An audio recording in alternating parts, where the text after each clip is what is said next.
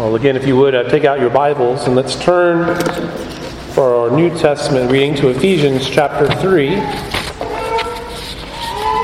And we'll be looking today at verses 1 through 6. Again, this is God's holy, inspired, and inerrant word.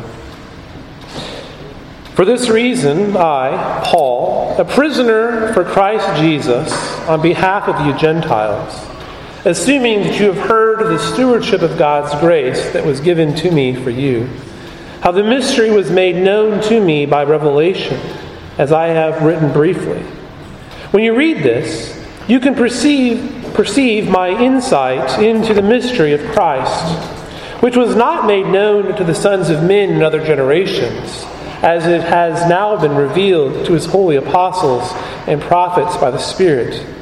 This mystery is that the Gentiles are fellow heirs, members of the same body, and partakers of the promise in Christ Jesus through the gospel. Thus far, the reading of God's holy, inspired, and inerrant word. You may be seated. Let's pray together. Gracious God and Heavenly Father, we thank you for this reading of your word. We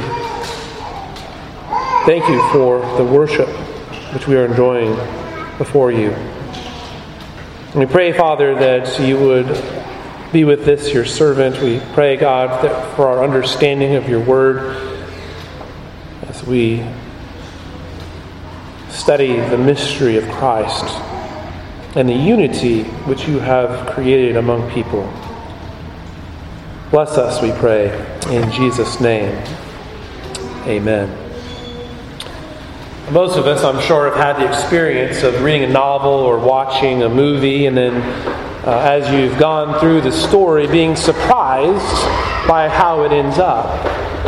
Perhaps there's a plot twist which changes the direction of the whole story, and so you get to the end and you're like, wow, I didn't see that coming. But when you go back and you reread the book or you rewatch the movie, you begin to notice clues the second time through, things that you missed that are leading to the conclusion where you end up. When you know the story, you know where the story ends, you're not as surprised. You picked up on all of the clues as it unfolded. In a sense, this illustrates what we're looking at today. In our text, Paul is discussing a mystery which has existed throughout redemptive history and which has been revealed in the Scriptures, but which had also been obscured or not fully understood throughout redemptive history. This mystery, Paul says, has now been revealed. Namely, that the Gentiles have full inclusion in the covenant promises of God. This mystery has been revealed to Paul by the Spirit, and thus, as an apostle of Jesus Christ, Paul is then able to share this with us. But this mystery can be seen in the Scriptures of the Old Testament as well. And when we go back, when we look at this, we see the truth there because of God's unfolding revelation. There are things which had been concealed in the old, but have been now revealed in the new. Now, the reason that Paul brings all of this up is because what he's been teaching about is actually unity. He's been teaching about the unity of God's people. This is what we had looked at last week. Our union with Christ, our Savior, also means that we have unity with one another as followers of Jesus. There were some in Paul's day who did not see a unity between the Jews and the Gentiles. They had not understood the unfolding of the mystery. This is perhaps particularly true among the so-called Judaizers who try to make Christians follow certain Jewish customs. But the unity of the church is not found in ethnic background or in following certain ceremonies or customs, but unity, true Christian unity, is rooted in our common faith in Jesus Christ. It is through Christ that the stranger is brought near. It is through Christ that we're being built together into a dwelling place for God. So Paul is pointing out that God has revealed this truth to the apostles and to the prophets throughout the new covenant. And because of these truths, Paul is thankful. He is thankful for the faith of the Gentiles, which then leads to their inclusion into the kingdom. And of course, as we've seen, faith is a gift from God. Previously, they were far off, they were aliens, they were strangers to the promises. But now they've been brought near, they've been justified by grace through faith in Jesus. And the Gentiles, these members of the other nations, that would be us, are equal inheritors with the believing Jews in all the promises made to the patriarchs. Both people having been purchased by the blood of Christ on the cross. And so they become one people, being built together into a spiritual temple, resting on the foundation of the apostles and prophets, and being held together, being fit together by Christ. Christ himself being the chief cornerstone. And so as Paul is reflecting on these truths which he has written about, he begins to say that for this reason he bows his knee, which is what he actually ends up saying in verse 14. But before he gets there, he begins to speak in this way, as is often the case.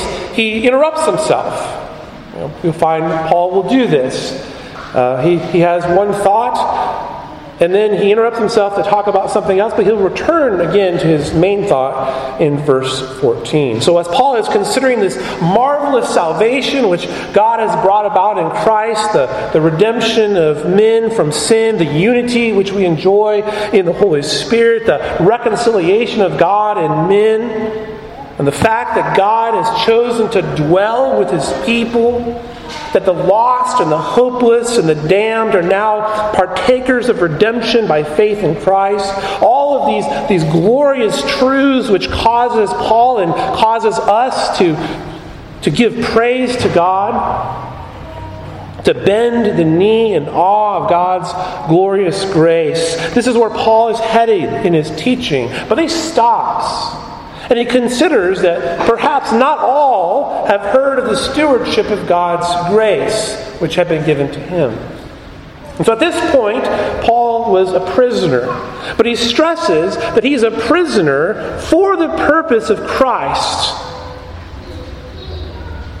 And he's a prisoner for the purpose of Christ on their behalf. Paul served with the pleasure of the king for the benefit of the people whom God had given him to minister to. And so Paul is thankful for what God has done in Christ for all the nations. And this is the basis for his ministry as he was called the apostle to the Gentiles.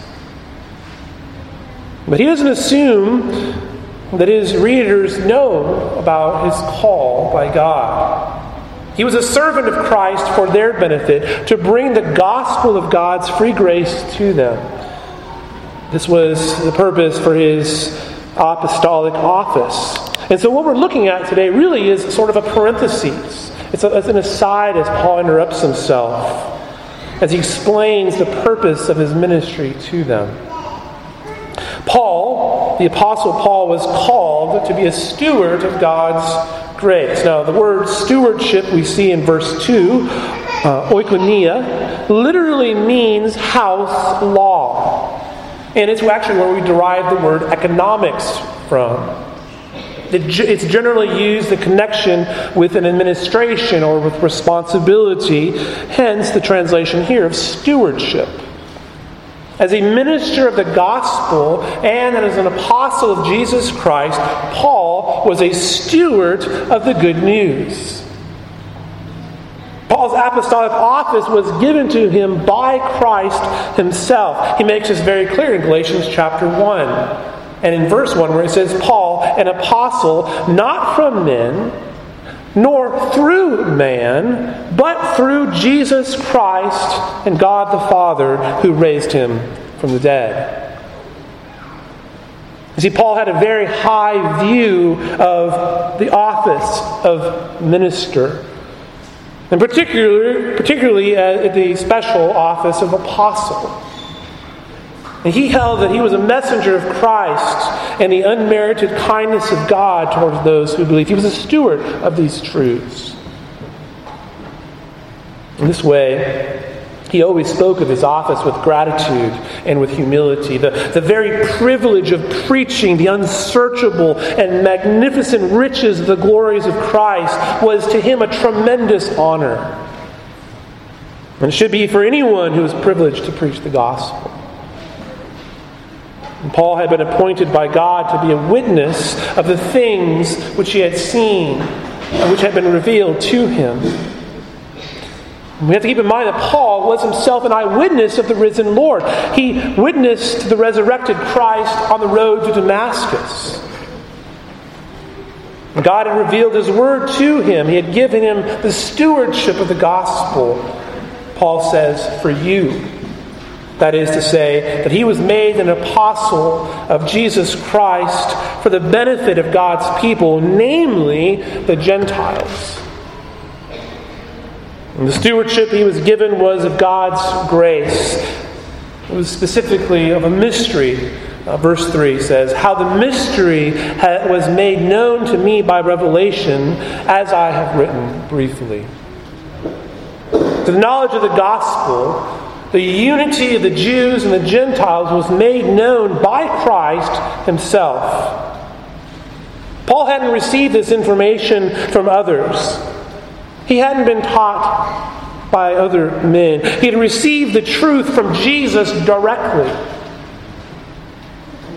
and which he had written about briefly, which, in saying that, it's not that there's another letter. What he's referring to is the things he's already written in chapters 1 and 2. In fact, the Ephesians, as they read this letter, Paul says, you can perceive my insights into the mystery of Christ. In reading the letter, and reading what Paul has written, you can understand his insights. This is what he's sharing. He wants you and I to understand the mystery of Christ. The writings of Paul, particularly in light of all the rest of Scripture, are the evidence of his knowledge and of his insights into this mystery. You see, Christ himself is the great mystery of godliness. Jesus Christ is God manifest in the flesh. He is the second person of the Godhead. He is the Son of God. Consider for a moment the full deity and full humanity of our Lord. How can this be? This is the great mystery that is difficult for our minds to get around. Consider as well the secret purposes of God, which had been hidden for ages, but which have now been revealed. Everything which Paul had just written concerning the call of the Gentiles into an estate of salvation, God's plan of redemption, the Gentiles' inclusion into this plan as fellow saints and citizens in the heavenly kingdom, their adoption into the family of God, their full inclusion into the inheritance of God's people, all of these things Paul includes into the mystery of Christ.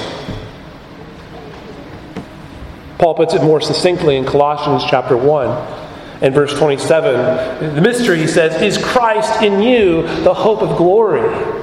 Christ in you, the hope of glory.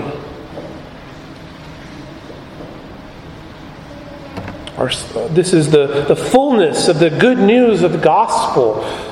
Our special relationship to Christ our Lord and the mystical union which we have with Him. This is the mystery of Christ.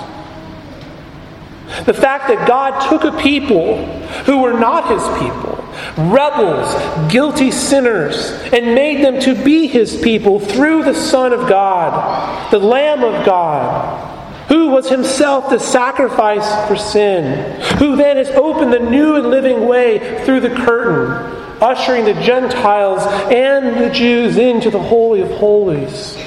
What a wonderful mystery has been revealed.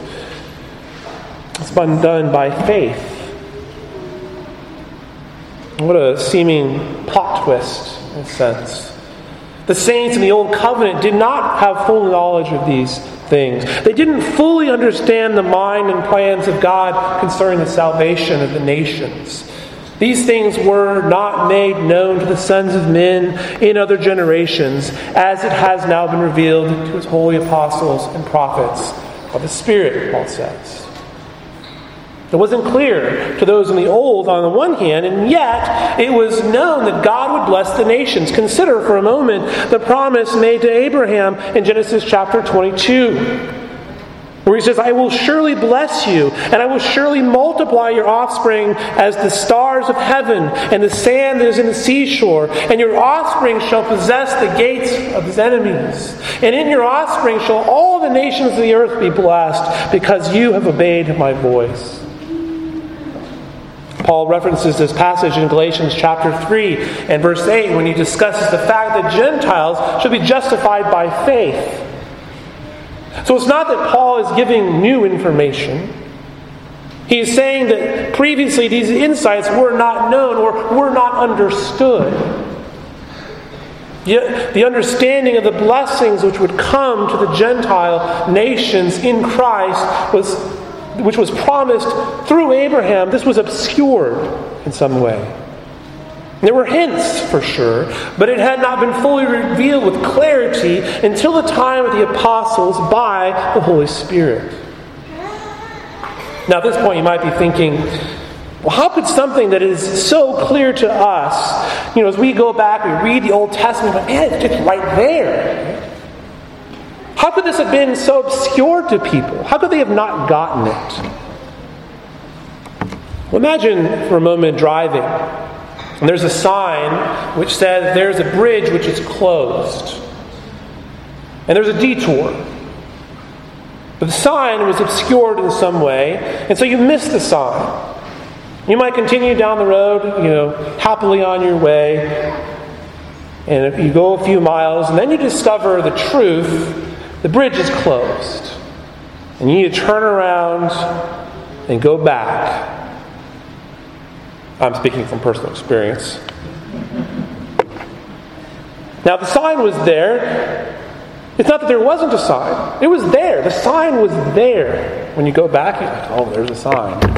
Just totally missed that.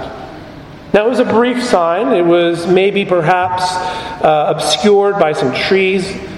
And it may have only been the only sign, but there was a sign and you just missed it. Just missed the sign. Well, there were multiple signs in the Old Testament.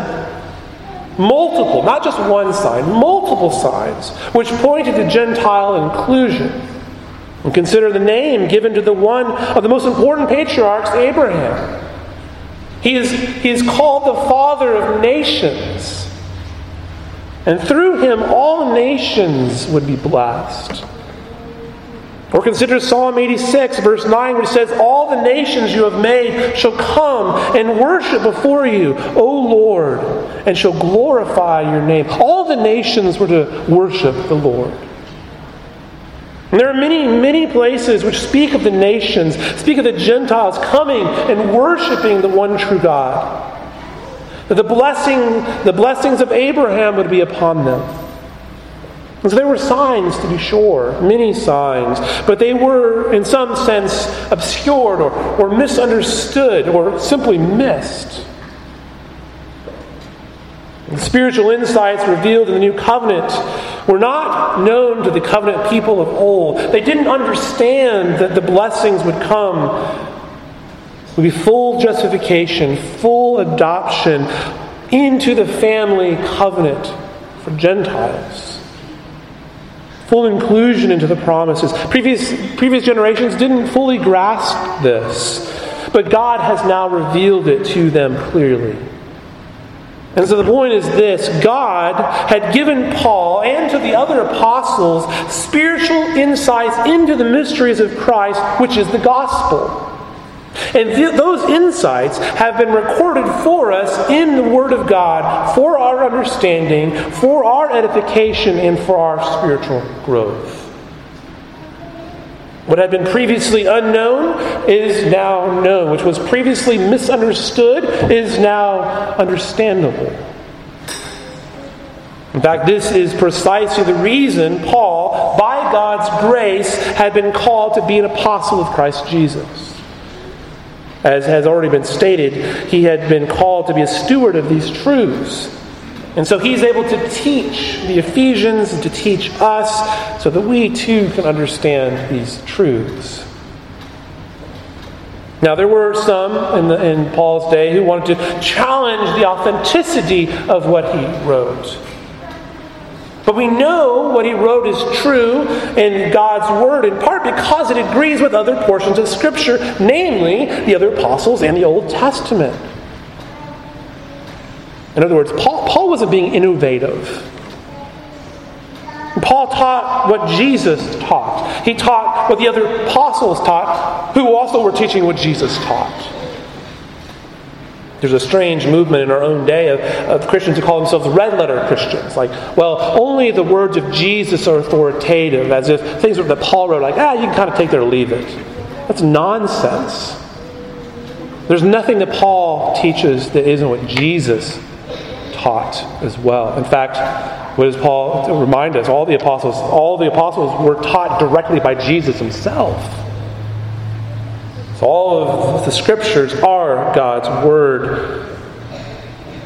There's not some particular salvation theory which is Pauline and somehow different or contrary to, say, John or Peter or even Christ. No, they all teach the same truths.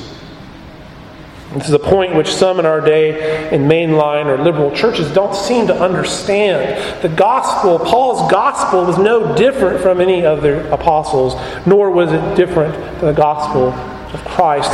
His gospel is the gospel of Jesus Christ. Paul preached the same gospel which was proclaimed throughout all of Scripture, Old and New. It's the same gospel. It's the same gospel which was preached to Abraham. Salvation is by faith. And this hasn't changed, even though we have more insights now that previous generations didn't comprehend. That faith can be operational outside the Jewish people and outside of the promised land. And so what had been previously hidden or obscured in understanding is now brought to light and understandable. The mystery to which Paul had spiritual insights, and now he wants his readers to know as well. We see this in verse 6. This is where he finally kind of gets to the heart of it. That the Gentiles are fellow heirs, members of the same body, partakers of the promise in Christ Jesus through the gospel. And see, the Jews were God's chosen people through whom he had first worked, specifically to bring about the Messiah. First calling Abraham out from among the pagan people in Ur the Chaldeans. Bringing forth Isaac, working through Jacob, the younger of Isaac's sons. God then established them as a nation, rescuing them out of bondage in Egypt. He then gave them the law and the promises, namely the promise of the Redeemer, who would come and save his people from their sins. The Jews were God's covenant people through whom he had been pleased to work. But one was not part of Israel solely based on ethnic background. True Israel is not by blood, but by faith. No longer were the Jews to be understood solely as God's chosen people, but the other nations, the Gentiles, they were now included as fellow heirs in Christ, members of the same body, partakers of the same promises in Christ through the gospel. The good news that sinners are redeemed through the blood of Jesus. All those who have faith in Christ have a right to the inheritance promised in the Scriptures. The benefits of the covenant of grace, knowledge of the truth, all the privileges of justification, adoption, and sanctification, the indwelling Holy Spirit, and everlasting life and glory. Now understand that this idea of Gentiles sharing in the promises equal with the Jews was considered by some to be this radical notion. There are even some in our own day who think this is a radical notion. But it must be stressed that it's simply not the case that Jews and Gentiles have like separate tracks of salvation. As if the Jews are saved by the law and by ceremony, and Gentiles by faith in the gospel. The believing Jews and believing Gentiles had undergone a complete fusion. The Christian Jew and the Christian Gentile are one people in Christ, without distinction. And this truth, beloved congregation, applies not only to the Jew and to the Greek, but to the African, to the European, to the Asian, all people who by faith trust and rest in Christ are one people. There are no special classes of Christians. And we need to keep this in mind, particularly as when we do foreign missions, or when we work with the poor and the downtrodden. It is very easy for the American church to overwhelm the church in, say, a poor nation like in Haiti or any of the churches in African nations. Because we think we know better. There's not separate classes of Christians. God's house has many rooms which will be filled with many various people who all will be sons. And we will be together as brothers in Christ. If you're in the kingdom, then you're in the family. You're a son. You're an heir. You are an inheritor of the eternal kingdom in the King, Christ Jesus. You have a share in eternal interest equally together as one people. The Gentiles, Paul says, are fellow heirs on account of their union with Christ. Union with Christ is the only essential, indispensable condition of participation in the benefits of redemption. You and I are fellow heirs in the same body, partakers of the same promise. And Paul says we're in Christ, which is to say we're in union with Him. He is our King and our head. We are united to Him by faith. Faith in Jesus Christ. He is our Redeemer. He is our Lord. He is our King. And so the mystery, which has been obscured for ages, now is known. This is made known as a display of God's wisdom. And Paul was a preacher of that good news. And we'll see more on that next time. One of the wonders of redemptive history is that as you move through it, you can detect an increasing level of understanding. And more light is shed. There's an unraveling, if you will.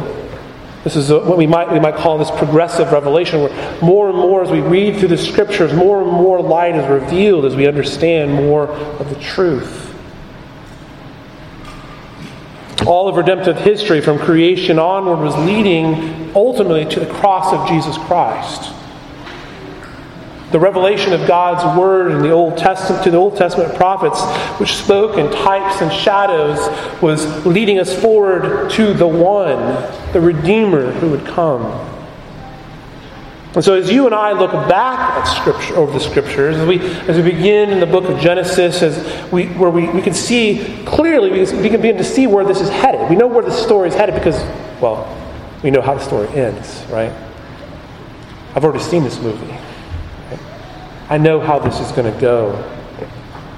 But we can see that revelation begin, and it's kind of a neat thing to do as you read back in the Old Testament. You begin to be able to see those connections where God was heading. God has shed more and more light on His truth so that you and I can go back and we can see how all of these things fit together. It's not that God changed His mind or that He was reacting to the situation.